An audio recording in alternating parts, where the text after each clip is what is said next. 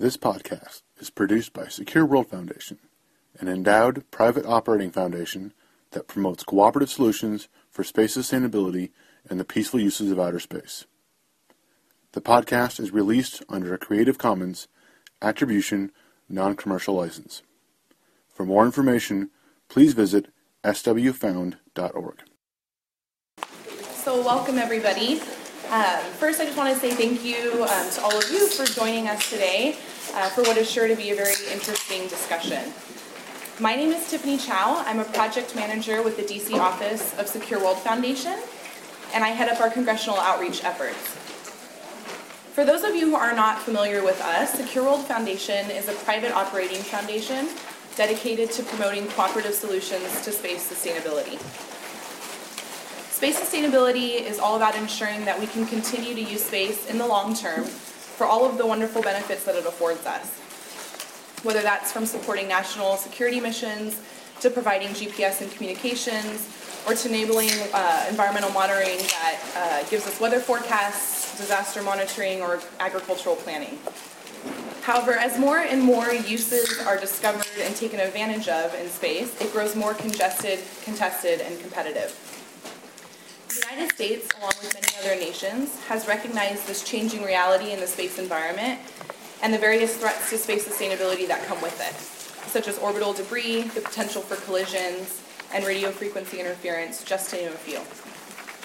As a result, there are several international initiatives currently ongoing to discuss solutions to these threats and broader space sustainability issues. The most notable one is the proposed draft International Code of Conduct for outer space activities, but there are several other international conversations ongoing right now, such as in the group of governmental experts on transparency and confidence building measures for space, and in the long-term sustainability working group at the UN Committee on the Peaceful Uses of Outer Space. Like the Code of Conduct, these initiatives are non-binding in nature. Their goal is not to produce a legal or binding treaty, but rather to facilitate dialogue and shape norms for responsible behavior in space, with the ultimate intent of enhancing safety and reducing misperception and mistrust.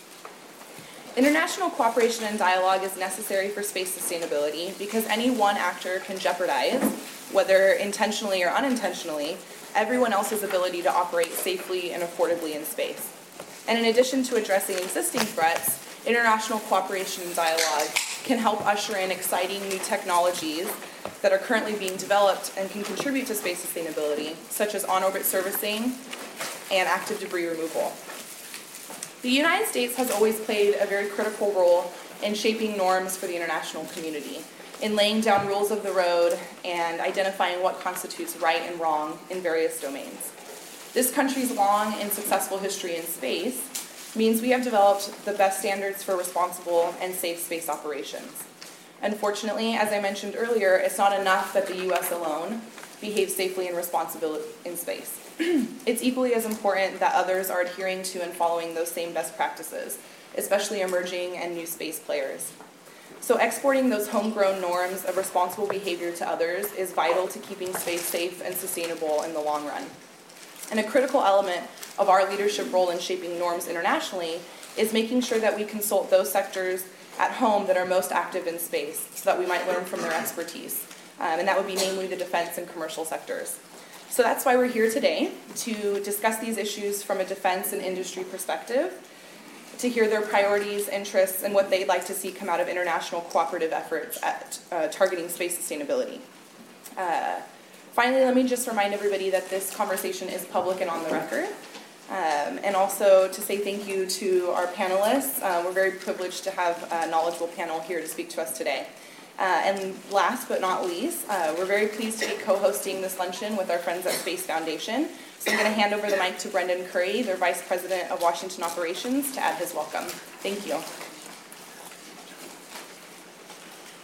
Well, good afternoon. It's good to see a pretty well-attended event considering it's August and it's pretty freaking gorgeous out today. Those of you who are here for the briefing on the Israel Kollel, that's down the hall. Tiffany did a great job of setting the framework for what we're here to talk about today. As she said, I'm Brendan Curry. I'm with the Space Foundation. Space Foundation, for those of you who aren't aware, we're a 501c3. We're headquartered in Colorado Springs. We have a small Washington office. And we work with folks from industry, Capitol Hill, the executive branch, our friends and allies at foreign space agencies on working on producing documents and information and data so decision makers like you and your bosses can make informed decisions on space policy. As Tiffany said, space is getting more and more crowded. The dawn of the space age, we had at most a handful of nations involved in space. Now today we've estimated over 50 nations have some modicum of space activity or a space program. And that's not to mention all the commercial activity that keeps growing each year in space. Nations that you and I would consider downright poor or developing are taking scarce resources and developing them into having their own indigenous space capabilities. And so that highlights with the emerging nations, it's one thing for the United States or Europe and Russia to conduct itself in a certain way in space, but we also want to look at showing how we can lead by example. And discussions about codes of conduct and things like that we think are very helpful and beneficial so that up-and-coming nations who are looking to get involved in space will take a lead from us, the more established space nations, on seeing how they conduct their activities. But with that, we've got a great panel for you to hear from today, and without further ado, I'll turn it over to Victoria.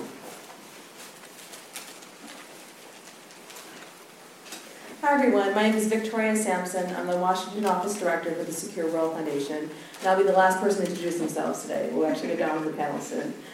We'll be starting with Sam Black, who is the Director of Policy for the Satellite Industries Association. Then we'll be moving on to Jessica Powers, who has a very long title, but she's the Director for Space Policy Engagement at OSD Policy Space. Then we'll be moving on to Peter Marquez. He's our Vice President of Strategy and Planning at Orbital. And then finally ending up with Frank Slazer, the Vice President for Space Systems at Aerospace Industries Association. So we'll have our panels, feel free to speak from there. If you want to spread out a little bit, you can come up to the podium. And then after that, we'll have Q&A. So with that, Sam. Great. How's this? Can you hear me? Okay. Well, first of all, I'd like to thank the Space Foundation, Secure World Foundation for inviting me here, and it's great to see all of you again.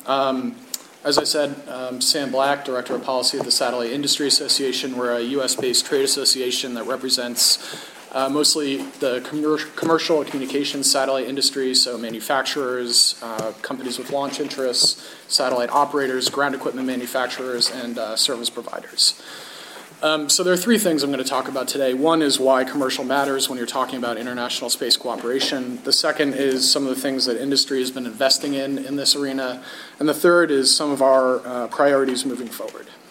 So why does commercial matter? Well, about 2/3 of all space revenues, and that includes funding by governments, about 2/3 of all space spending is revenues to the commercial communications satellite industry. So we're a huge portion of the money picture. 40% of all operational spacecraft are commercial communications spacecraft. So when you're talking about things like on-orbit space safety, if you're not talking about things that include the commercial industry, you're missing a huge portion of it. And just to drive that home, if my trade association were a country, we would have more operational spacecraft than any other entity in the world, including the U.S. government. So again, if you're not talking about the commercial sector, you're missing a big chunk. The second piece is that the commercial satellite industry is really an inherently international business. A satellite network or a single GEO-comm satellite will often cover multiple regions and almost always multiple countries. So you're facing multiple levels of regulation in different fora. You're also looking at international regulation. The International Telecommunications Union, which is affiliated with the UN, is the place to go for orbital slot allocations and geo and frequency allocations. So the business has a kind of an inherently international foundation.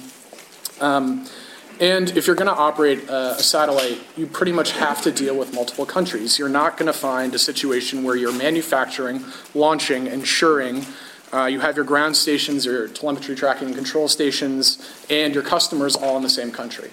It just doesn't happen. So basically, the bottom line is that international policy is important to the industry, and you have to talk to commercial and account for us if you're going to have successful policy efforts. So the second point is what are we doing on international, and what are some of the things we're looking at in terms of safe space operations. Industry has a long-standing interest in investing in on-orbit safety and addressing radio frequency interference. And when you think about it, this makes perfect sense. If you're going to operate a spacecraft, you have to invest hundreds of millions of dollars up front and then earn the revenue back on the back end to support that. So if you're going to strand some investment up in space without, through a collision or some radio frequency problem where you can't use all the transponders on your spacecraft, that's just bad business. So we really do care, and we make investments in making sure that these assets can be used for their full and planned lifetimes. Increasingly, in addition to those individual investments, companies are banding together collectively to take action to protect their interests. This happens through trade groups like SIA and AIA, and increasingly in international, the European Satellite Operators Association, CASBA, which is a group in Asia, the Space Industries Association of Australia. So there's definitely a proliferation of groups where companies come together to kind of advance their common interests in in areas like this one. There are also an increasing number of specialized groups the industry has created. This includes the Space Data Association, which is an organization devoted to enhancing on-orbit safety. There's also a group called the Satellite Interference Reduction Group, or SURGE, which looks at electromagnetic interference and radio frequency interference. And we also work with governments to enhance safety. We have a forum called the Mission Assurance Working Group in the U.S. where we can come together with DoD and other stakeholders from the U.S. government to talk about issues of common concern. So, industry has a long history of looking at the environment that we face and making investments that are tailored to address and enhance that environment. So, what are our priorities moving forward? Well, I'm sitting on the Hill, so it'd be inappropriate for me not to mention ITAR. ITAR reform would be the single most effective way of boosting international cooperation, and it's actually something that we could do in the U.S. alone. We don't need a partner to reform our own ITAR regulations. Satellites are the only area that's required by law to be treated as a munition for the purposes of export. And SIA and AIA and many other people in this room have long been active on trying to enact some reforms. And we're certainly hopeful that we can get something done in the next couple of years. It would really make it easier for our member companies to trade with close U.S. allies and partners. And it would have a lot of helpful effects on the space industrial base that supports Jessica and others at DoD. So this is really a priority for us. Another group that we're interacting with is the UN Committee on the Peaceful Uses of Outer Space, which I think Tiffany mentioned in her introduction. They've been having a dialogue on the long-term sustainability of space activities. And SIA has been contributing to this. We've submitted some input at various points in the process. It's definitely an emerging dialogue, but there are topics under discussion that are of interest. I'd say in general, when we look at the things being discussed at COPUOS, we're trying to make sure that these discussions take account for industry's best practices, things that we're already doing that enhance the safety of space operations. We're trying to avoid burdensome, unnecessary, or confusing regulations. There are, a few cases that I can mention, but I won't right now. And we're also trying to promote a robust dialogue between industry and government. We may take for granted that in the U.S., there's frequently a good dialogue between industry and its government partners, but we've heard that certain foreign governments refuse to acknowledge the existence of the commercial sector. So it's really important for us that whatever guidelines do come out kind of have a role for the commercial sector and make sure that is followed through on at all levels, at the policy level, at the regulatory level, and at the implementation level. So our hope is that these discussions and others that are going on in the international environment evolve in ways that support those goals. So that's all for my prepared remarks, and I look forward to your questions.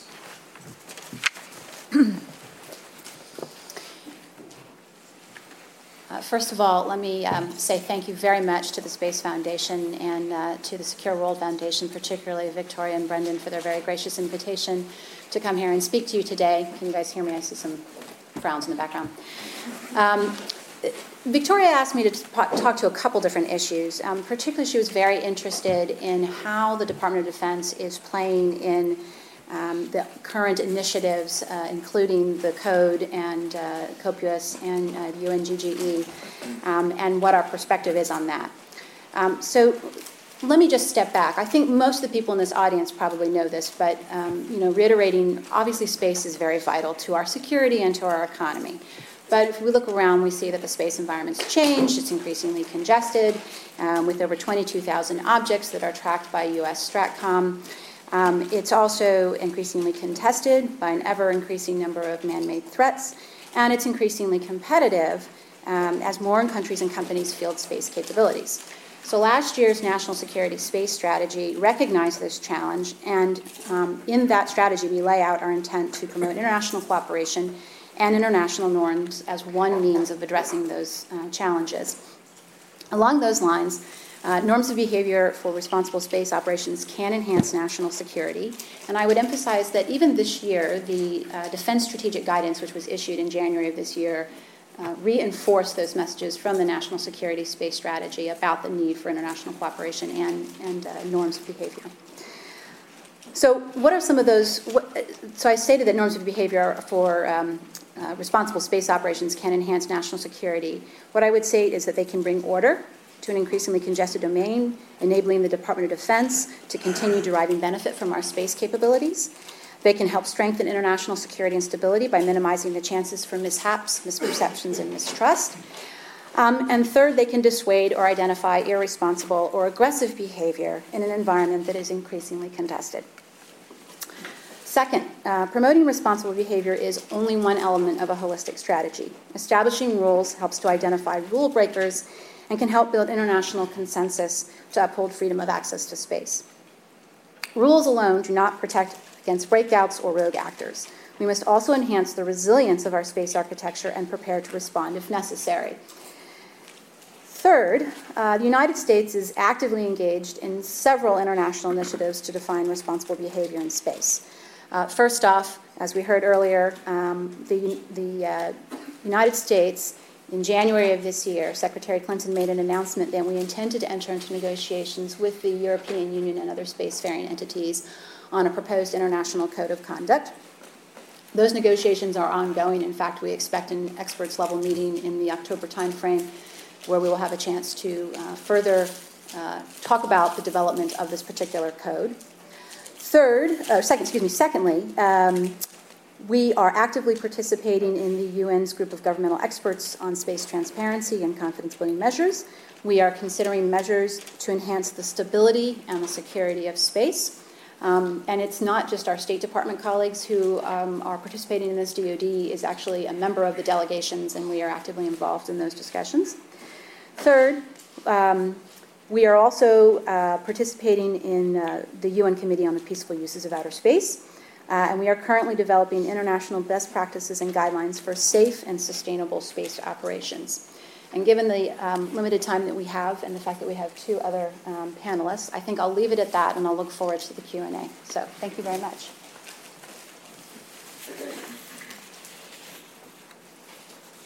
Well, thank you. Can everybody hear me okay? Yeah? Back? Got it? All right. Can you move a little bit? What's that? Can you move a little closer? You gotta push up the button. How about that? I think up is on. Up is on? Yeah. How about that? Yeah. All right, two disclaimers. The first one, I'm obviously not an engineer. The second one is my comments are my own. I was introduced as an employee of Orbital Sciences, but I'm here speaking on my own accord. Kate, feel free to double check my timesheet that I don't charge for this.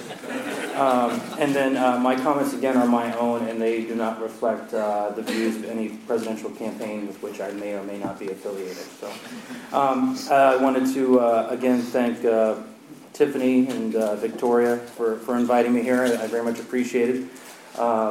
My views are sometimes divergent with those of the Secure World Foundation.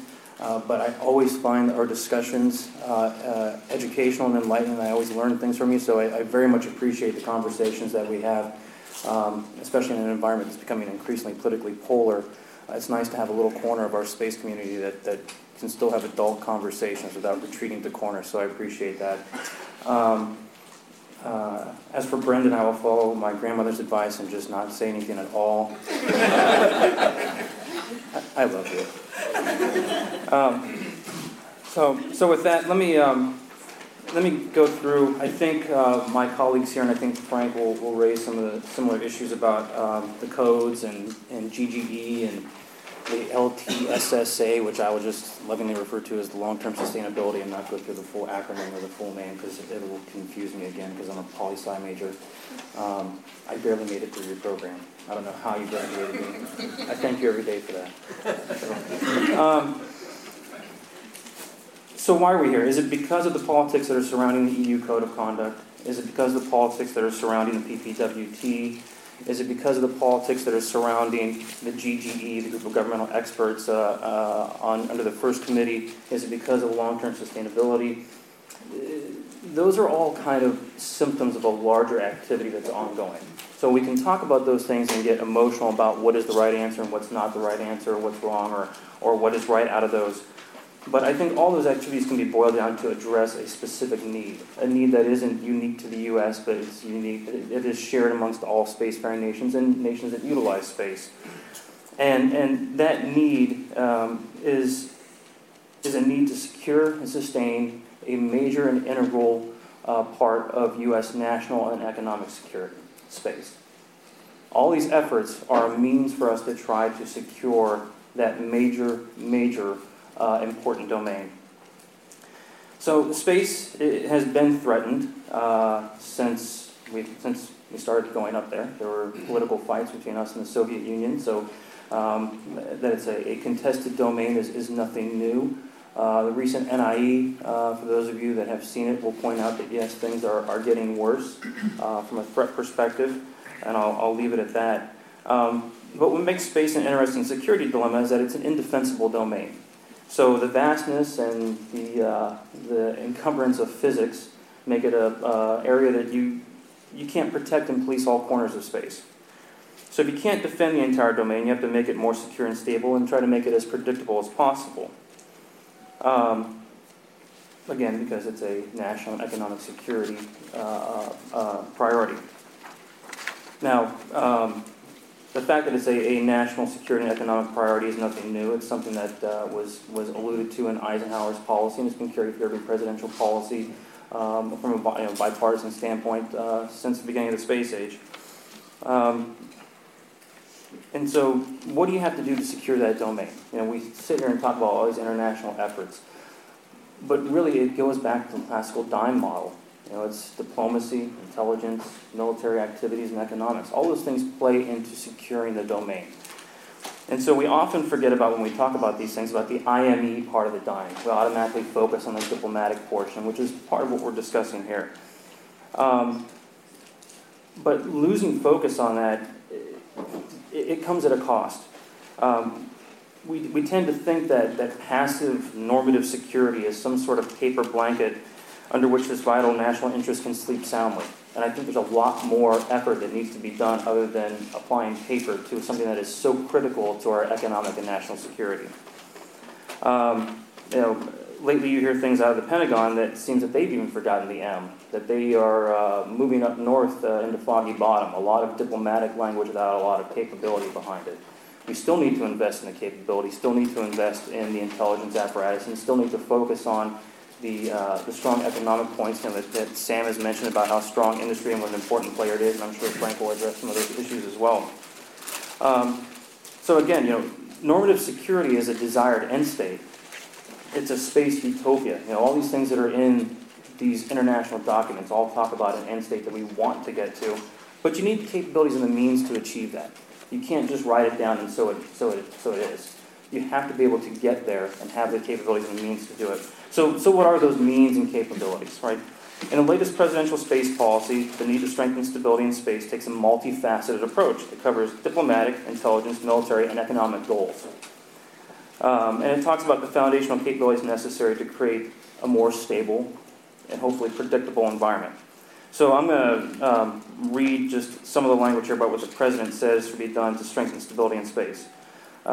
Strengthen stability in space through domestic and international measures to promote safe and responsible operations in space. I think we can all understand where that's going. Improved information collection and sharing for space object collision avoidance. Protection of critical space systems and related infrastructure. And strengthening measures to mitigate orbital debris. So you have diplomatic, you have some intelligence activities, you have some military activities, and you have some other areas that could be worked on from an economic and industrial standpoint. So those are the goals. The President directed the Secretary of State that if we're going to achieve those goals, you've got some specific jobs to do. And what the Secretary of State was told to do was demonstrate U.S. leadership in space-related fora and activities to reassure allies of U.S. commitments to collective self-defense, identify areas of mutual interest and benefit, and promote U.S. commercial space regulations and encourage interoperability with those regulations. Furthermore, he told the Secretary of State to lead in the enhancement of security, stability, and responsible behavior in space, and to facilitate new market opportunities for U.S. commercial space capabilities and services. And there's more of a list. But again, what the President directs the Secretary of State to do is focus on diplomatic efforts that, again, enhance our economic security and can help enhance our national security. So the Secretary of Defense has a list of activities that I won't go through here because it's a little bit lengthy, but if you go back to National Space Policy, I think it's pages 13 and 14, there's a list there of what the Secretary of Defense is told to go do. I'd suggest you go take a look at that and just kind of give yourself a little checklist and see how we're doing on some of those activities. But let's go back to the State Department responsibilities. The Bush administration, which, full disclosure, I was there at the tail end, and was in charge of implementing the space policy, was hammered by the space community for being obstructionist and not taking any particular stance other than saying no in the international community when it came to things like the PPWT or Code of Conduct, right? And I think that's an appropriate knock. I mean, I have a 3-year-old. Her favorite thing to say to me is no. It doesn't take too much work to say no, right? So we were kind of absent from the international community, and we let things be defined by other players, and that's not a good place to be. But on the other hand, saying yes to everything isn't really leadership either. So just raising your hand and following whatever tour group happens to show up in Geneva isn't really leadership either. So I have a 1-year-old. She can say yes, but she really doesn't know what she's saying. So I'm between my 3-year-old and my 1-year-old, I get a yes and no all day, and I never get anything done, which kind of sounds like the UN, but that's for So I don't want to spend a lot of time going through what some of those tours of Geneva look like. I think Secure World Foundation has done a very, very good job on their website of doing the fact sheets. As a matter of fact, they're in your packets here that go through the GGE and long-term sustainability and the code. So I recommend you read those. It's a very, very good assessment of the background of the material and where we sit on those. But just some quick overviews of those 3 main activities. Sometimes they're lovingly referred to by people in government as a 3-ring circus. I would say at least a 3-ring circus has intersecting circles, and some of these don't really have intersecting circles.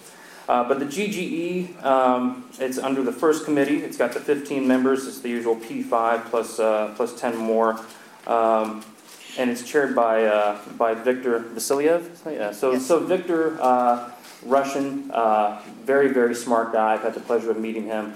But, there's a joke about Rudy Giuliani. It's, anywhere in a sentence, 911 is going to show up, right? And it's the same thing with Victor. Anytime you talk to Victor, PPWT is going to show up, right?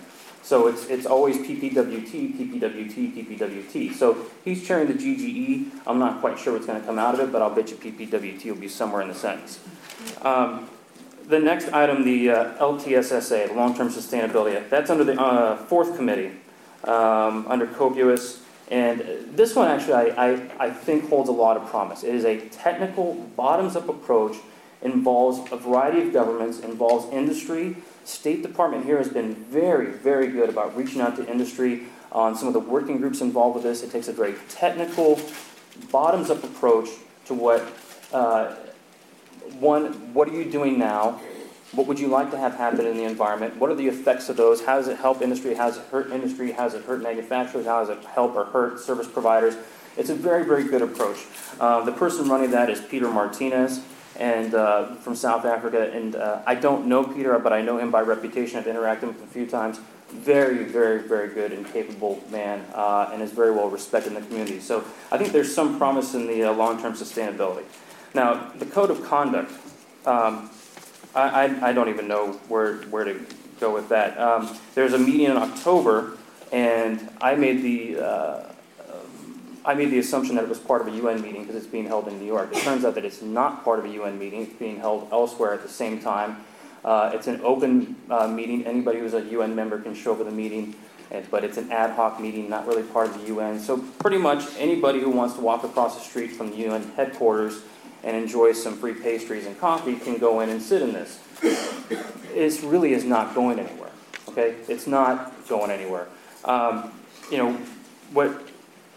What I would say is that I will use the great space philosopher C-3PO in this description of the UN code, or the EU Code of Conduct.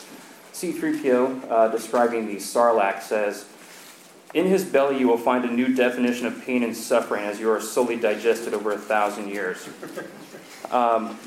With where the EU code is, I think the definition of Sarlacc is a pretty good one. And it's not because there's not good statements and good value in what's in the EU Code of Conduct.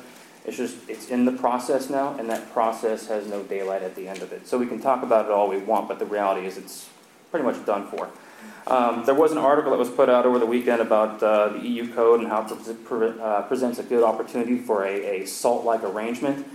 I disagree with the premise of that, but if anything, all it did was just confirm the fears of some that the Code of Conduct was the first step down the slippery slope of arms control.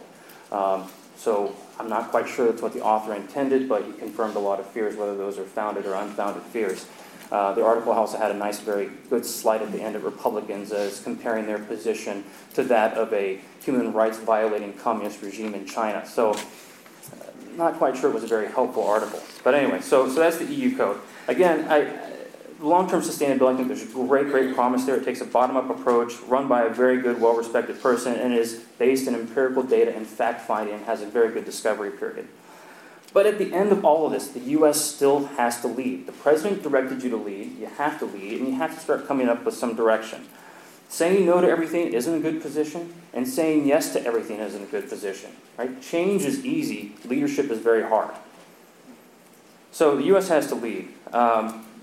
Now, I'm not going to put all this on the executive branch. The guys at state, I know them. They're very, very good guys. They're trying their best. They're not trying to give away U.S. security interests.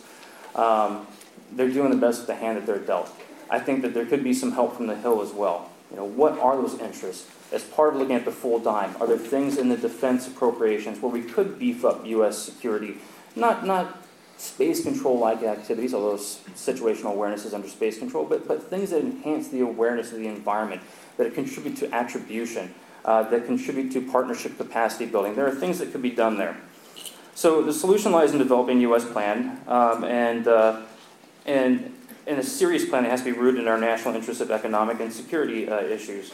Now, whether it's done through TCBMs or done multilaterally through voluntary guidelines, rooted in strong analysis and through technical research, that's fine. I mean, we can go down those paths, but we have to take a lead and we have to start doing the serious research that's involved in doing these things.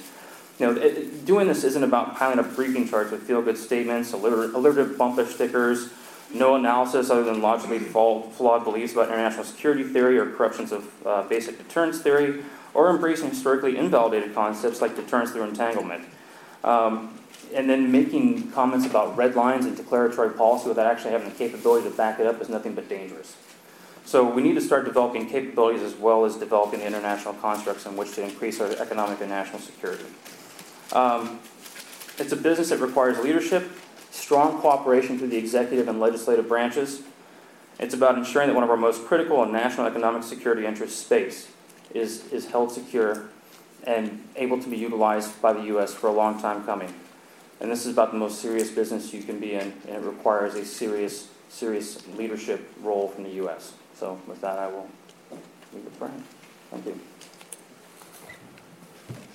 Let's see, everyone, can you hear me okay? I guess it looks like? Okay. So first of all, thank you to both foundations. I won't go through that litany too much, but I appreciate the opportunity to have this discussion here today.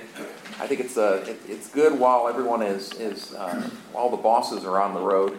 back home in the districts to have the opportunity to talk to the staff and really have a little dialogue here. I won't repeat a lot of positions that AIA has because they're coincident with SIA. We've got an industry perspective out there that I think is generally a consensus. We do have some differences in areas, but in general, we work together on behalf of the industry. It's a very vibrant, active, and lively industry that's world-leading, and we hope to keep it that way. I would also echo Sam's comments earlier regarding ITAR. I'm a little more optimistic. I'm still holding out the possibility of getting something done this year, but I'm a little bit optimistic, as I said. I'd also raise the issue of launch indemnification. We in this country have a unique position right now where a number of companies putting in private capital, sometimes augmented by government, sometimes just private capital on their own, developing new launch capabilities out there, and we will cooperate in allowing other countries to continue to eat our lunch internationally if we don't do some simple steps that cost the government nothing, like restoring the indemnification provisions that have been in place since 1986. And so I'd encourage us to all try to make that happen as soon as possible, because the indemnification capability goes away at the end of this calendar year. A couple other points. I guess we as an association, relative to some of Peter's comments on the code of conduct, we've not taken a position on a code of conduct. It's really kind of a government deal. We tend to work for the government. What we like to try to do is, we're aware that the agreements the government comes up with impact businesses, and we want to encourage the administration, or any administration, to work with industry, keep us informed, and also keep us involved of their efforts in this area. I must say that we've had some good relations so far with DOD in this regard, and with the State Department. We have been meeting with government officials. We've also been trying to work on space sustainability through the UN mechanism, the COPUUS. Peter was a little bit generous, I think, 1,000 years. I don't know. When I hear about the COPUUS process, glacial seems like speedy by comparison. But, and meanwhile, innovation is happening, and investment is happening, and companies are making things happen. And the nice thing is that there's been some proven successes in the past and some paths forward, I think, that can still have progress going even while governments try to figure out what they're doing.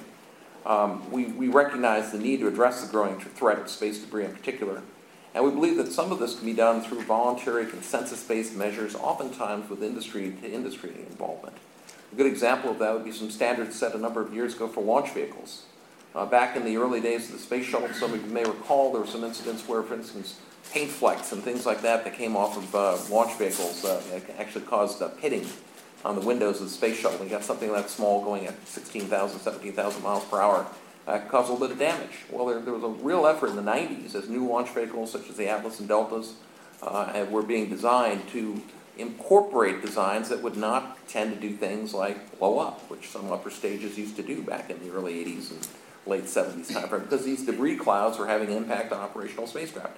Now we have designs for the launch vehicles that don't have that same sort of a problem, or that have active venting, or we have approaches to mitigate potential problems in space. And again, a lot of this was developed without a big treaty, without a big governmental involvement, just by the players in the industry and different government involvements, basically making it happen through standards.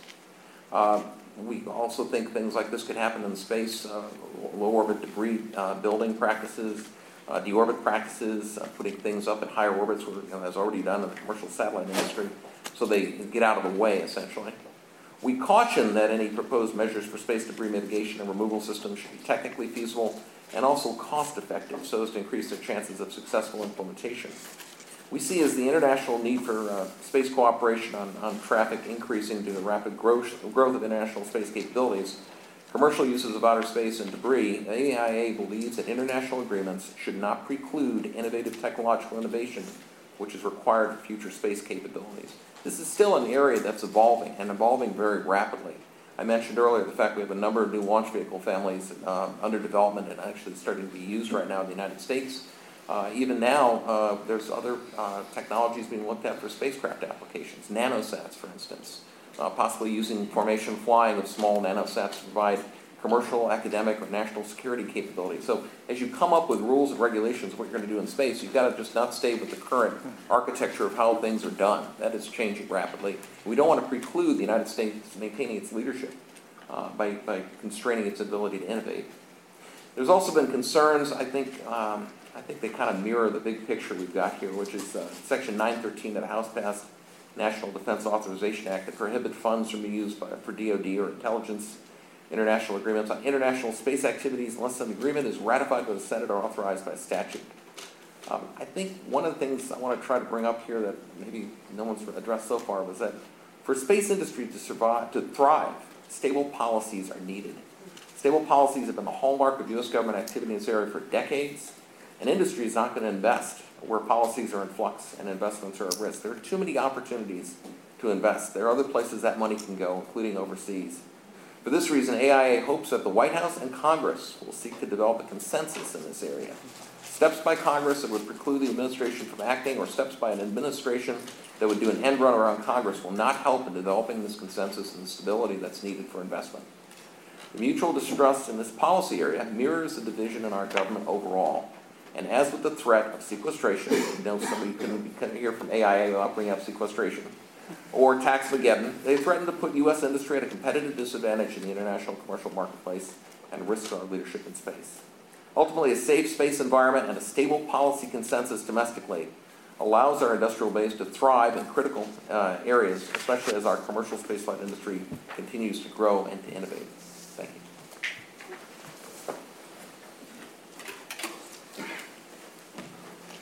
Okay, well, that leaves us a good time for Q&A. I open up to the floor. We just ask that you identify yourself and your affiliation. Questions? Anything? Okay, well, I have a question. Talking about the idea for international processes for developing norms of behavior, I'm wondering if the panel could discuss, what they think the benefit is for their various organizations to give input to that sort of thing, just in terms of trying to help shape the norms of behavior so it's to the United States' benefit. Is it better just to stand aside and let other countries take the lead in developing these international norms, at which point we have zero input? Or is it better to try and mitigate that and make sure that these norms are following what the United States already does? So, anyone in the crowd?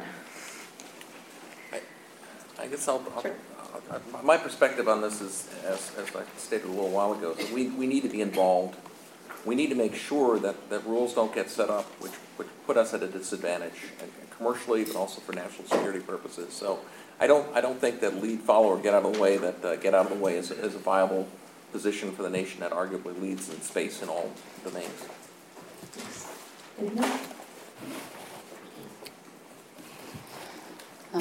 I think what I would say is that the U.S. is continuing to lead by example with best practices, debris mitigation standards, notifications, and sharing space situational awareness data. And specifically from the Department of Defense, we're actively involved in helping to shape those practices and those norms of behavior for the U.S. government.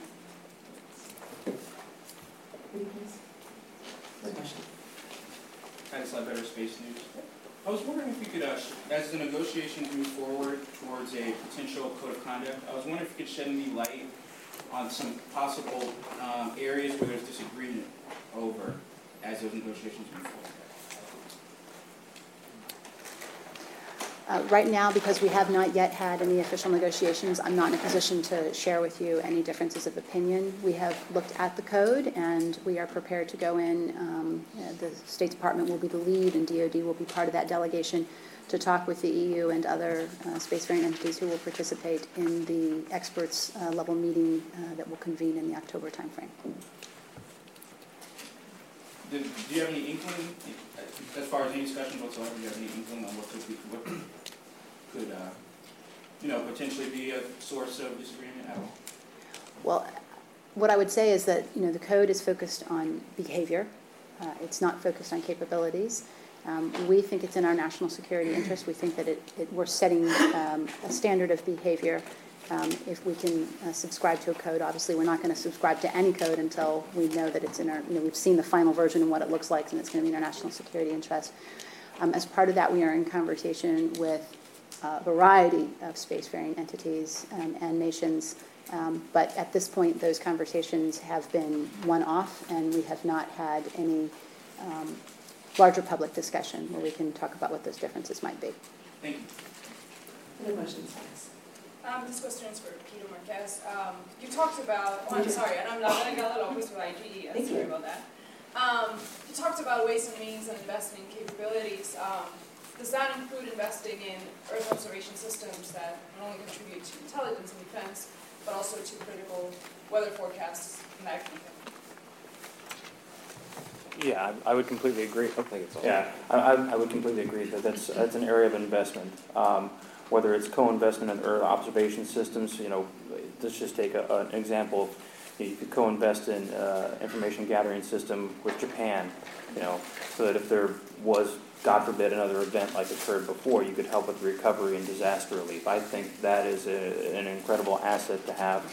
So I wouldn't limit it to just, pure intelligence gathering capability.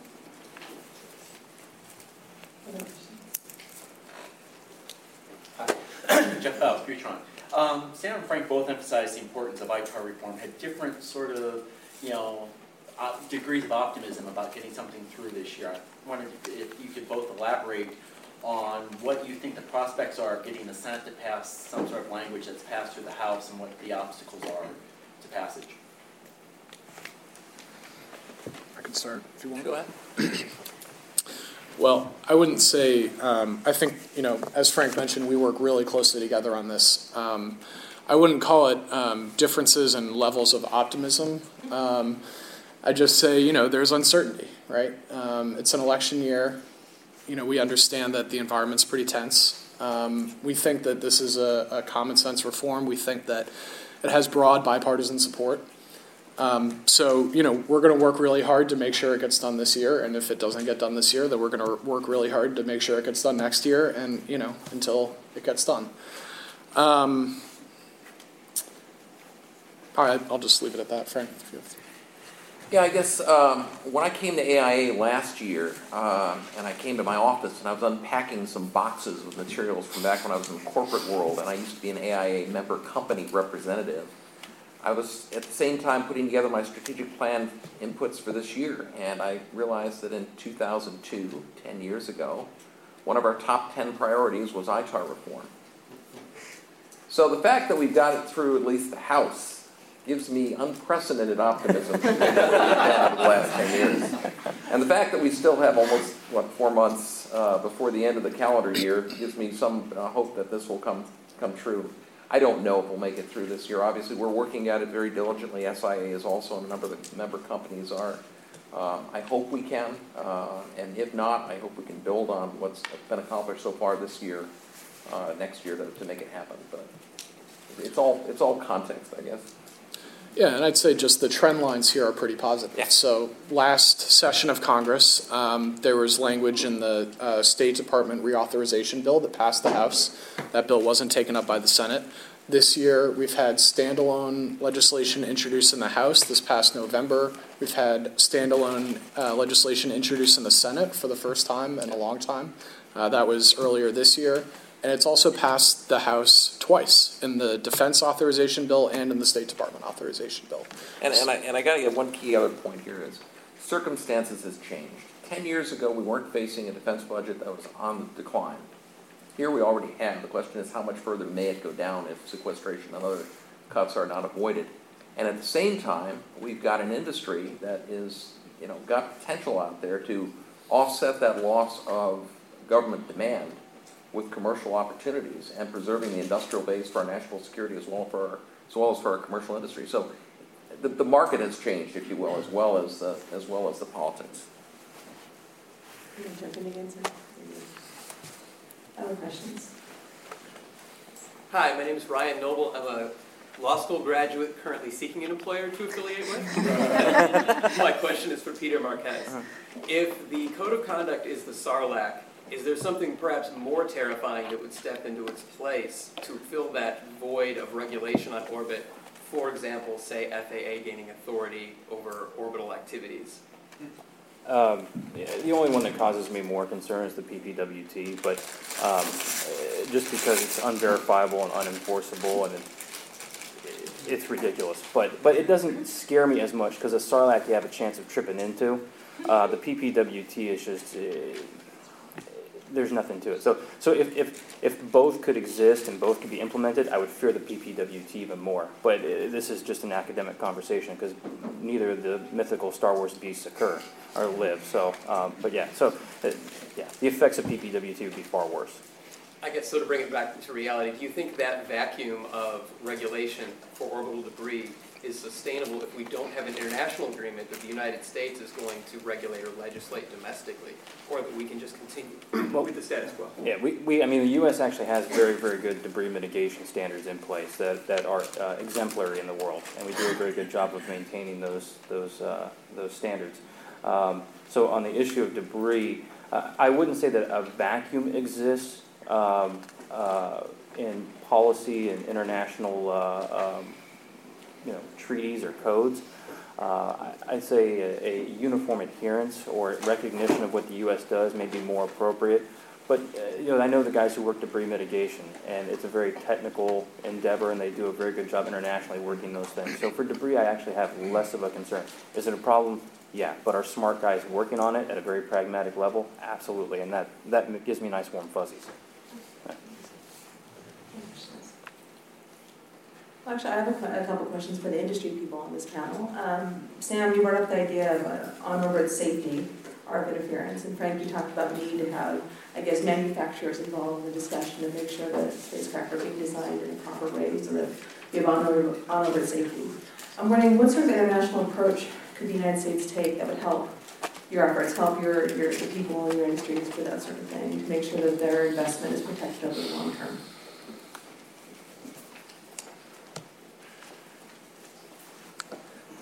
Is this something that, for example, do we need to have our domestic regulations exported? Do we need to proliferate these sort of things, or is there any particular agency that would be helpful? What could we do to make your lives easier? I think it really comes back to the idea that, first of all, involvement with industry, so that there's an understanding by government of the current state of the art and opportunities on the horizon. We were talking a little bit before the session started, Jessica and I, regarding Ambassador Schulte, who's, so many of you know, is a very capable individual. Came out of the nuclear disarmament area, came out of NATO, went through a space assignment and moved on to other places. We've got people in industry do this their entire careers. So the ability for somebody, a very capable civil servant such as Ambassador Schulte, to tie in with the subject matter experts with industry is something that ought not to be passed up. And again, I think DoD has been doing a good job of working with us so far. Just encouraging that to happen in the future, because really the subject matter expertise really does matter here. This is an evolving area, rapidly evolving area that we want to keep ahead of. Yeah, just in general terms, I think industry is interested in regulatory regimes that are transparent, that are predictable, that are understandable. They have clear processes. They have clear inputs and outputs. They have opportunities for industry to provide input. And I think, there are a ton of different regulatory regimes out there for, every different country has rules about how, ground stations have to be licensed and, where you have to go to get that license. So, if we could, I would just say that steps that that make regulatory regimes more predictable and transparent and help protect investments are positive ones. Any questions for my colleagues? Okay. Well, any other questions from the group? I'll throw one out. We've been talking about sharing SSA data and doing things for years. You mentioned the rapid pace of the COPUOS negotiations. What concrete things can the United States do to make this move more quickly? Aside from saying we're committed to doing it. To making... To achieving some sort of result, either in COPUOS or in some international forum of some sort. Take your pick. Right. So concrete steps that we can, I just want to make sure I understand the question. So concrete steps that we can take to promote to the development of more norms specifically? Or are you looking? I'm just trying to clarify. Whichever way you think would work best. I'm going to leave it open for you. Well, I do think that would norms work best. I think norms is a key part. We want to have, I mean, if you establish norms, you're establishing what the rules of the road are, what is standard behavior. And then when you know when people aren't abiding by norms of behavior. More concrete examples, I mean, first of all, I would look at the code. I think that by continuing to have those discussions with these countries, we could achieve a code of conduct and, depending on what it looks like at the end of it, but if it's something that enhances our national security, we can sign up to it. Already we've laid out expected behavior. So, I mean, that is, I think, a concrete example. We just have yet to get there. Nothing moves fast. Are there any concrete steps we can take to move things along? Diplomatic offerings? Well, I mean, we are actually actively participating in talking to all of these different players and making sure that they are participating in the dialogue. I think that will have a result when we will come together in October. We'll see who will participate and what their concerns are, going back to the question that Titus had about what concerns will come out of those discussions. And that's where we'll have an opportunity to continue to consult. So we got to see. Yes. Let me also suggest something relative to industry in this regard, and it's not going to address the full scope of what the code or similar provisions might cover, but at least with industry and the aviation industry, there's a history of the International, I don't remember this name, International Coordinating Council of Aerospace Industries Association, which is basically, yeah, right, that's pretty good, huh? Basically, AIA and its sister organizations around the world have for years done this in aviation, to try to develop standards for safety and have had a lot of success. And we're starting to have some of those in treaties now in the space arena, and that may yet lead to kind of a private sector parallel effort that governments can then incorporate later when they get around to finally enacting something. I was wondering, when you come together in October, what will you talk about? Can you talk about, because it's a complex issue, what aspect will you start to work on, and can you lay out a timeline or some sort of? He's going to keep trying. It's what we do. So, first of all, since this will be the first meeting of all the experts coming together, I'm sure much of it will be trying to understand the different perspectives of the countries involved with regards to the code. I mean, specifically, I should say, when I'm talking about an experts level meeting coming together, I'm talking specifically about the code of conduct. I'm not talking about the ongoing discussions at COPIUS or the ongoing discussions at the group of government experts. And so that will be the opportunity to kind of hear those first inputs. That is when the different countries will come to the table with their particular edits of the existing code, which was released in, which the EU released in June of this year, the current version. And from that, folks will come together. Now, according to the EU, their timeline is to try to get to the end of 2013 with a potential code that could then be put out for folks to subscribe to. I